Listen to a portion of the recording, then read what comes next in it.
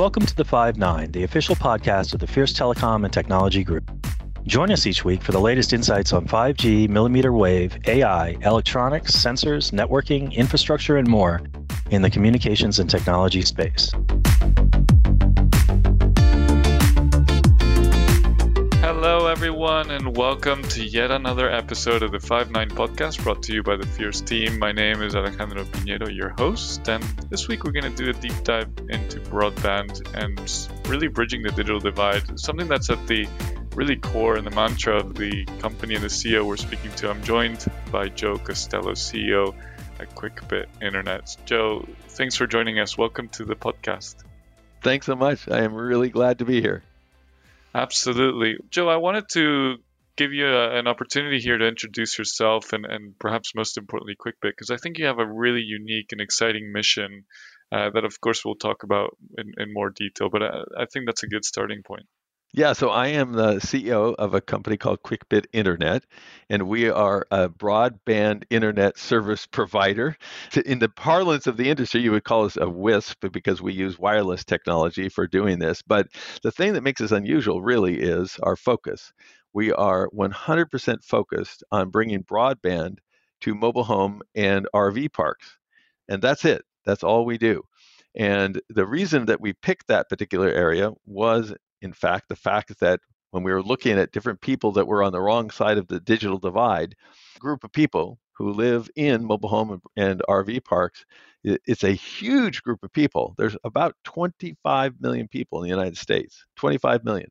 If it was a state, it would be the third largest state in the United States, bigger than Florida, smaller than Texas, that live in mobile home and RV parks.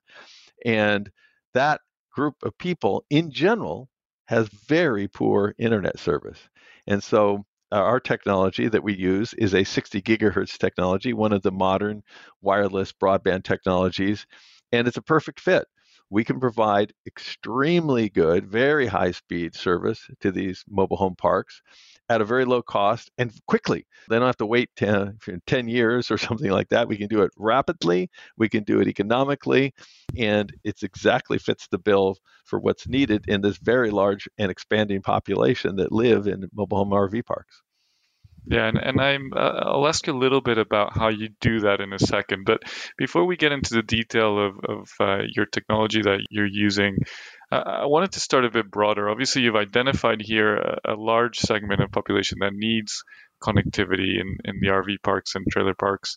What is, if broadly speaking, in the United States, where are we in broadband, in access? Does it get a passing grade? Is it improving? Are we stalling? How are we faring as a country in broadband? I would say probably just about like our math and science education in our schools. So which is, we can see that either way, the glass half full or the glass half empty. It's not a complete and total disaster, for sure. We started really strong in the United States of America when the broadband technology transport mechanisms were the twisted pair of telephones for DSL or the cable that you were using for your television service. We did really well because that infrastructure existed. It was already in place in the vast majority of homes in the US. And so very quickly, the players in those spaces were able to layer on the technology that you needed in order to provide very good internet access over those mechanisms, over those vehicles. The problem is the speed limit has been exceeded. That is to say, those TSL crapped out first. It's just not going to make it in terms of the broadband requirements of today. Cable is falling short. They've done a better job of trying to stay in the game, but they're falling short on it. And everybody looks and says, we know the answer. It's fiber. It's obvious, which is true. Fiber is awesome. It is the gold, platinum, whatever, titanium standard for broadband, and it's fantastic. The problem is, there's no infrastructure. You had a twisted pair to your house. You had a cable to your house. You don't have a fiber to your house. And the problem is you've got all of this gigantic infrastructure project to accomplish before you can give people fiber broadband, which is the ultimate goal. And how well are we doing? On the first generations, we did pretty well because we had the infrastructure and people aggressively did the electronic side. On the next generation, this fiber one, we're not doing so great in the sense that we probably have today, certainly less than 70% of homes in the United States are connected by fiber today. And even after all of the spending that we're talking about with BEAD programs and all of the state versions of those things, and go out 7 years, end of the decade and something like that, we're still going to have way under 50% of the homes connected with fiber. Because, and it's not per se, oh my God, what horrible people we are, we're tragically behind. We have to acknowledge it's a gigantic infrastructure project to fiber up the country. It's like the interstate highway program was back in the day in the 50s, right? It's a huge project. So we have to realize it's not going to be snap your fingers and get this thing done. So the answer is we were ahead. I'd say we're behind, partly because our country, the nature of our country, we're very broad country and people are scattered. We aren't concentrated urban areas. It's harder to fiber people up in this world, and it will take time. And I think everybody has to get sober and realistic about that. And specifically speaking then about Kwikbit, you mentioned, of course, you're able to deploy quickly, affordably. How do you manage that? And what technology are you utilizing? And how does it look like from a partnership perspective? Are you going to these communities? Do they come to you? How do you choose where your technology fits? Yeah, so the technology that we use for deployment is 60 gigahertz technology, which has been around for a few years now, but has never really hit in its stride in the marketplace. It's been used, I would say, almost niche, very niche marketplaces. I always joke, when your uncle's cabin on the lake needs the internet, and use 60 gigahertz. So it's been that's an extreme, but that's a kind of the way it's been, very niche. And it's now a reliable, scalable technology. And so we use a 60 gigahertz technology. Ironically, the way this company Kwikbit Internet got started, our sister company is a company, the original Kwikbit develops 60 gigahertz technology. And they were looking to showcase this technology.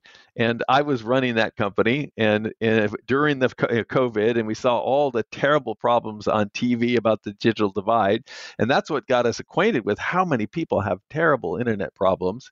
We actually started giving away some of our 60 gigahertz technology to help people and try it, make sure we could try it, see how it was. That was what led us eventually to identifying the mobile home park opportunity. So we are using that technology. It is perfect for this kind of situation. And I'll make a comment about that. People always they always try to make it a 1 or a 0. It's either a panacea or it's crap. That's not the way it is. As engineers, we know different technologies are ideal for different use cases. The 60 gigahertz technology is a fantastic fit for things like mobile home communities where you have relatively dense populations where you need to get that kind of coverage. And so it's really good for that. What is our stuff not good for? The classic picture of rural America where you have a farmhouse every half mile or mile, our stuff is crap for that. We'd never want to use our technology for that. Every technology has its place. This is a very good fit as an example. There's many places it could be used, but this is a very good fit for it. And by the way, Joe, earlier on you were talking a lot about those efforts coming in to address the digital divide from a federal level in terms of funding. P has been in the news recently in terms of its extension. Have you been leveraging these mechanisms, and is it enough? Is it being deployed in the right way in your views? Are you seeing a real impact basically from them? The heart is in the right place, and the actual work is definitely somewhat misguided from my point of view.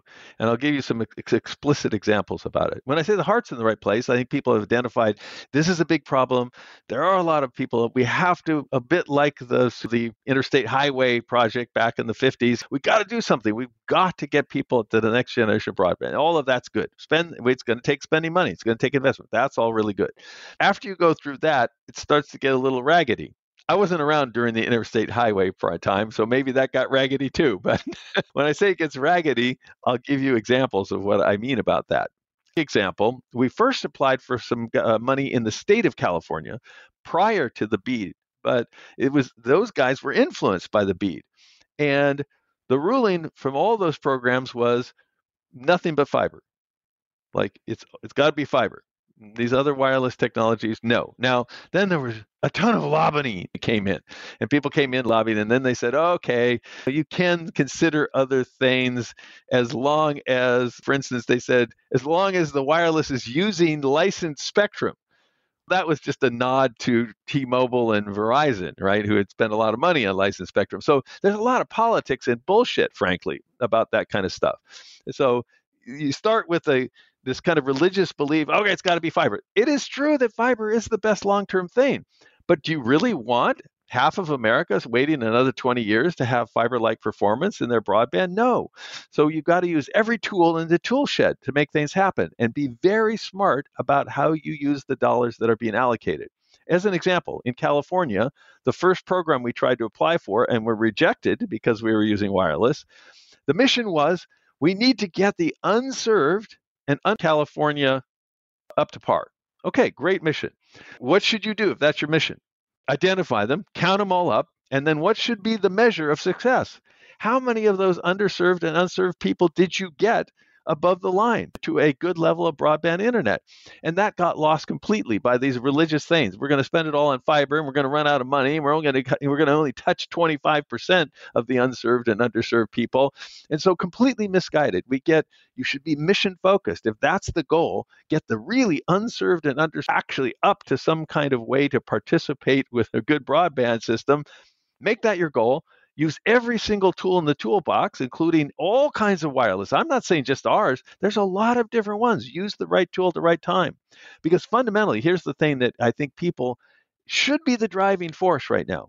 You cannot be a full-fledged citizen of the United States of America if you don't have good broadband. That's an absolute true statement. I'm not trying to exaggerate it wildly. It's true. Your kids can't go to school. You can't get the right information, whether it's health information, voting information about the price and availability of different things to live, entertainment. You can't live if you don't have good internet as a full-fledged citizen. You're not going to be on an equal par if you don't have great internet. So it's that important to get this done. So let's get serious and don't get religious. And if we're going to spend money, it's a great idea to spend the money. Let's try to spend it as wisely as we can to get as many people up to par as we can. So do you think that this is resonating when you hear about BEAD and read about it? Fiber is still very much at the heart of the discussion. I guess it would be because a lot of these deployments will be with fiber, but we've been covering here at Fierce Telecom a lot about municipal networks, the co-ops looking to leverage their infrastructure where possible. Is this a time when we're recognizing that need and agreeing with what you're saying, or do you still see barriers towards that? Yeah, I still see barriers. I still see people getting satisfied by spending the money as opposed to being satisfied by the results that the money is producing and using that measure. How many people, what percentage of the people, especially in the unserved and underserved, those are the people that can't be real citizens of the United States of America. If you think about that, when you have in California, I think there was I'm going to say around, let's call 1 million households, so at least 4 or 5 million people in California that have totally inadequate internet. That means their kids can't get schooling done correctly at all.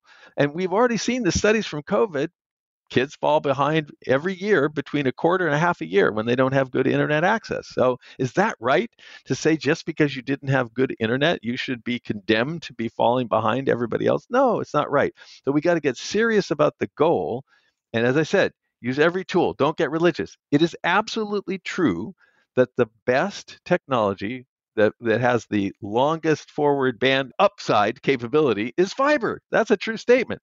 But does that mean you have to have fiber that can go to someday 100 gigabits a second up and down to every house over the next 20 years? No, not at all true. It is also not true. People always say it's completely future-proof. That is absolutely not true. Anybody who knows anything about fiber knows already we've gone through a couple generations of fiber technology. So there's a lot of political talk that doesn't really it's good to grandstand and get people to get behind you and say, get all excited, but burn through that. What's the mission? The mission should be, we've got to get America with great broadband.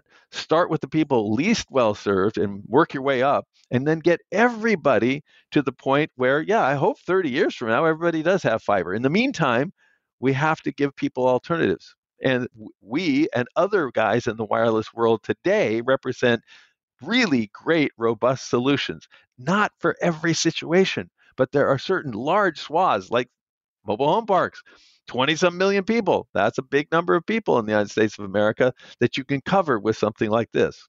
Yeah, and we've been covering a lot around just how big that number of people are, not just from folks who have lower speeds or lack of competition in their area, but simply just being unserved or underserved. The problem is a lot larger than one thinks, just going around about their day.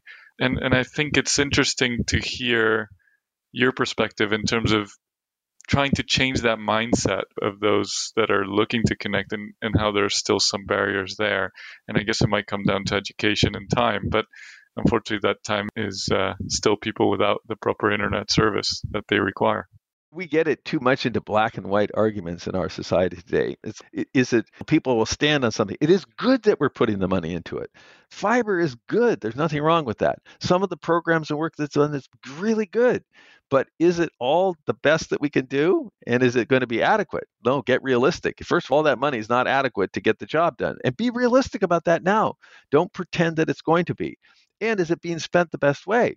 Perhaps not. Let's be more open-minded about that. If the goal is get as many people as possible in the United States of America to be a full-fledged citizen by having full broadband, no, our programs aren't being run that way and thought through that way. And Joe, let me turn back to Kwikbit specifically then. Anything you can share with us in terms of the year ahead? Are you seeing an increase of demand or folks reaching out and seeing the success you've had in these communities and talking to you about deploying in more geography? What are you excited about looking ahead for the next 12 months?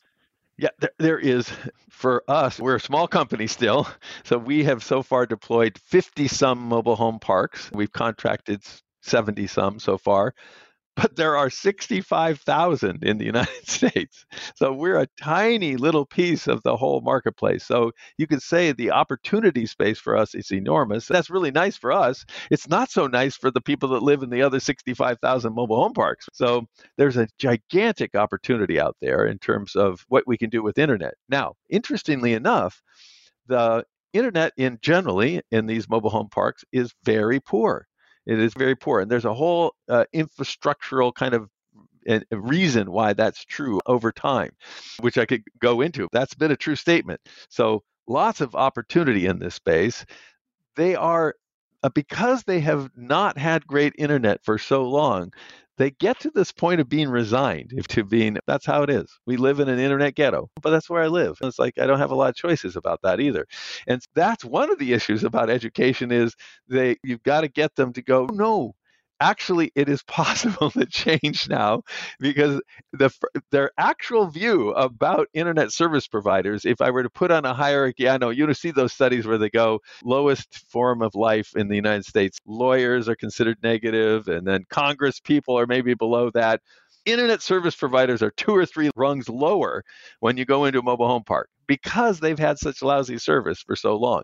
And so you've got to overcome that. You got to go, yeah, sure. If the very first thing is you're just another one of these idiots who's going to promise me the moon and deliver the same stuff that didn't work for me. So there is, because it's been that way for so long, you have to get over those embedded emotions and skepticism, but the need is there, and man, a great opportunity to change the world in just this one little small sector. And it's not alone. By the way, we looked at other areas to attack. We looked at downtown urban areas. That shocked me. How many people live in downtown urban areas? And you go, how could they have a problem? There's fiber everywhere. Yeah, there's fiber everywhere. It just doesn't go to your house. Rural towns and rural communities, terrible internet in those places. Many suburban communities have been left out to date. So it's amazing how many places there is. The opportunity to make a change is all over the place. We just have to be very creative about what we do. Absolutely. Joe, I love talking to you and hearing from you because you can really sense the passion. And I hope our listeners will feel that too. And we could talk for ages here, but I wanted to give you a chance to close out. Given your mission, given all the efforts you've done and everything you shared today about how the heart's at the right place, but we need to open our minds and just get creative with the solutions. Is there one parting thought that you'd like folks to walk away here after they listen to this and something to take back to their desks or to their communities or whoever it might be as they think about this issue? I would do it at 2 different levels. At the top level, I would really hope that we as a society in the United States of America actually do step back and acknowledge the problem. The first step to solving a problem is acknowledge it, understand what it really is. And it's big. Just because it's big doesn't mean it's bad. That's just reality. That's the problem we have. And then put in a long-term plan to get there. Start getting very clear. Don't use money from the government as an opportunity to set up a division of my company to get the maximum amount of money I can. Let's get onto the metrics. How much can we do? First of all, acknowledge there's a lot of people who are suffering without broadband. It's a big problem. It's not going to be solved overnight. It is going to take a huge amount of investment, and we all have to work together. Every different kind of technology. I don't care if it's a fiber technology, a cable technology, a fixed wireless access from 5G, a satellite, a 60 gigabit from us, some new thing that we haven't seen yet. We have to all look, where can we make the biggest dent on this and work together? Because that's the real problem. That is the issue for the United States of America and us as a society, solving that. You come down to my world, I'm now really focused on the mobile home parks. I hope that anybody who listens to this that either lives in or knows somebody who lives in or knows somebody who owns a mobile home park will actually take a look. Come look at Kwikbit Internet. We have a solution that will really work, and we can very quickly solve the desperate internet problems that people have in these parks today. Excellent. There you go, folks. You heard it here, and you heard it loud and clear. Joe, thank you so much for joining us today here on the 5-9 podcast to share your story, but also your passion and how hard you're working at. I think it's a great story, and I'm very happy to see that it's getting the attention it deserves. Thank you for giving us our time to talk about it, give our perspective.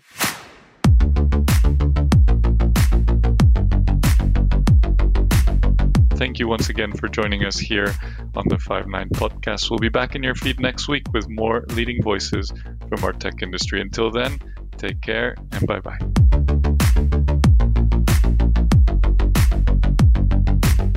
You've been listening to the 5-9, Fierce Telecom's official telecom and technology podcast. Follow us on Zencastr to get the latest ICT insights each week. Get the latest telecom and technology news at our websites, fiercewireless.com, fierceelectronics.com, fiercetelecom.com, and fiercevideo.com. See you soon.